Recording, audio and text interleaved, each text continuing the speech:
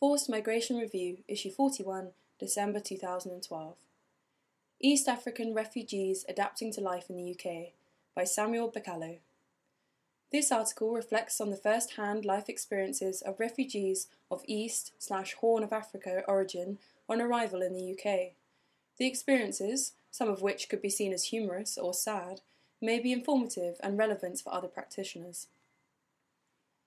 In recent years, an increasing number of African refugee community groups have settled in large UK cities and towns far away from the capital, London.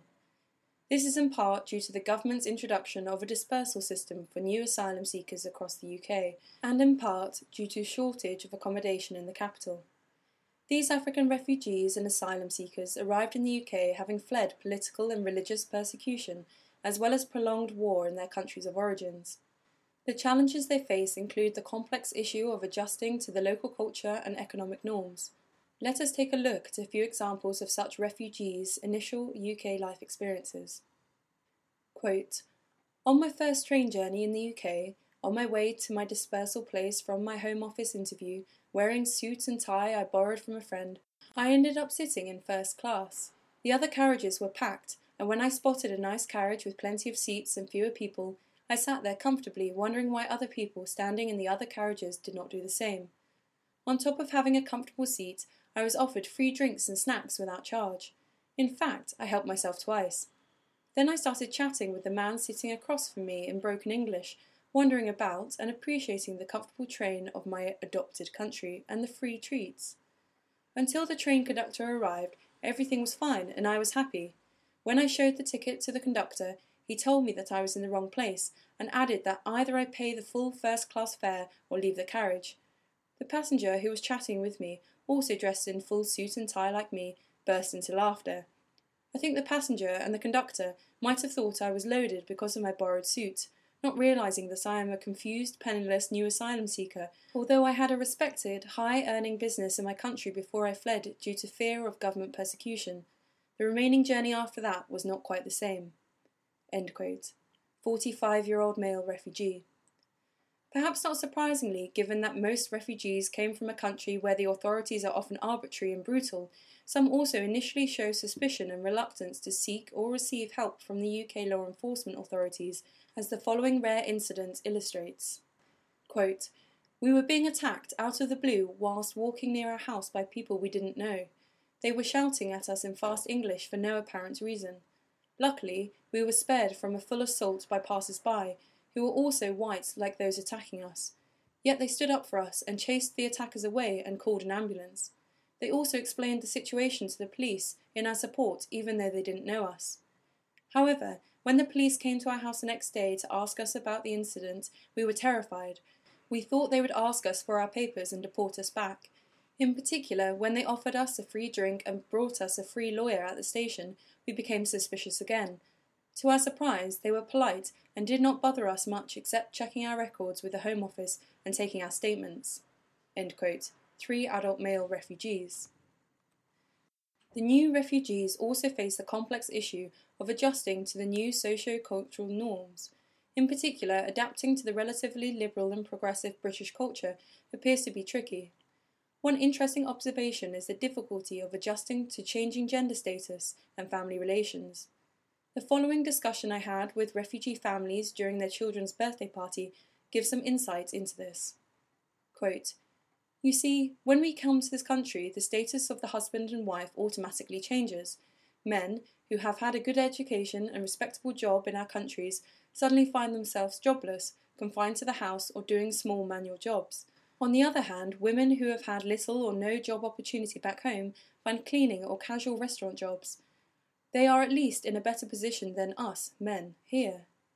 On top of this, some of our women go too far and too fast, and they start nagging their husbands to look after babies all day long and to change nappy and all that stuff.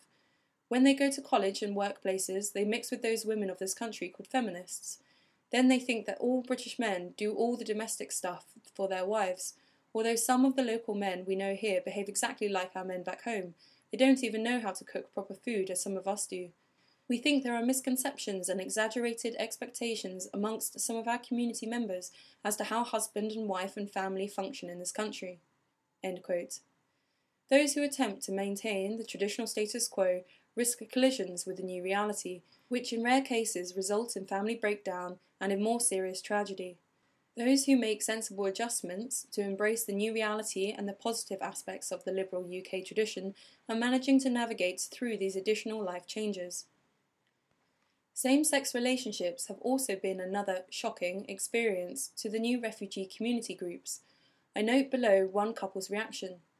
Quote, "Once we got lost and ended up in a gay parade, which was near the coach station.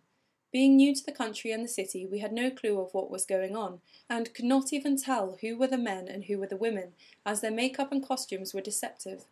All looked women to us. My wife, who speaks better English than I, approached a passer-by woman, turned out to be a man from closer look and his voice, to direct us to the coach station.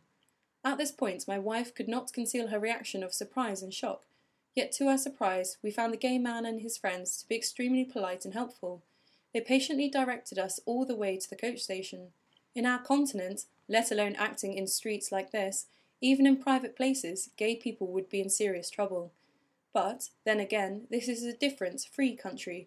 It is good to know gay people are helpful, but to be honest, it will take us a while to properly get used to the whole idea of same-sex relationship." End quote. Even getting used to packed supermarket food can be a challenge for the first-timers, particularly to those who came from rural farming communities. Remarkably, in spite of initial challenges and numerous setbacks, refugee community members adapt to the new situations, and some even thrive and positively contribute to the wider community much more quickly than one might anticipate. But how? Coping and support mechanisms. Among the most important and unassailable assets are close family or community cultural bonds and strong work discipline and faith. The refugee community groups tend to live in close proximity for comfort and mutual support to dull the teething problems of new settlement. At this stage, social interaction and leisure are often restricted to visiting friends in each other's accommodation. On the one hand, their accommodation becomes the main site for socialising. On the other hand, it also becomes a place of exclusion and isolation, particularly when dispersal housing is located in deprived areas and hostile environments. In the recent tough economic climate of budget cuts and dwindling mainstream support services, charitable organisations and local British volunteers often step in to support disadvantaged groups, such as refugees. Encouragingly, the refugees also organise themselves into formal community and faith support groups. Faith groups, in collaboration with local churches, play a key role in lifting the spirits of the newly arrived refugees battered by the odyssey of their journeys and the challenges of the new world. Although it is difficult to quantify the contribution of the faith or church groups, they appear to be more sustainable than other formal groups of refugees. As to how and why this is the case, however, is another matter which requires more time and careful analysis. The largely fair UK governance and support system, including appeal procedures, have been crucial for these refugees' ability to settle.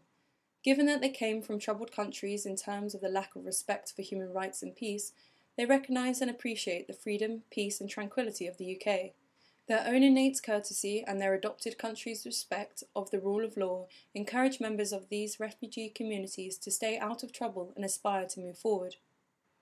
The young African refugee communities are already leaving their indelible footprints across many UK cities and towns' socio-cultural and economic landscape. Less than a decade ago, vibrant African food and culture were non-existent outside London, especially far up in the north. Both in the good and bad economic times, they have contributed significantly to the local labour market, including working unsociable hours, during holidays, and especially at the lower end of the skills market where needs are often great. They have also contributed, and are proud of doing so, in professional capacities and in job-creating entrepreneurial activities. The Somalis and Ethiopians, for example, are noted for establishing small businesses such as restaurants and money transfer internet cafes. One can only hope that the young and ambitious African refugee communities will continue to offer a unique added contribution to multicultural Britain.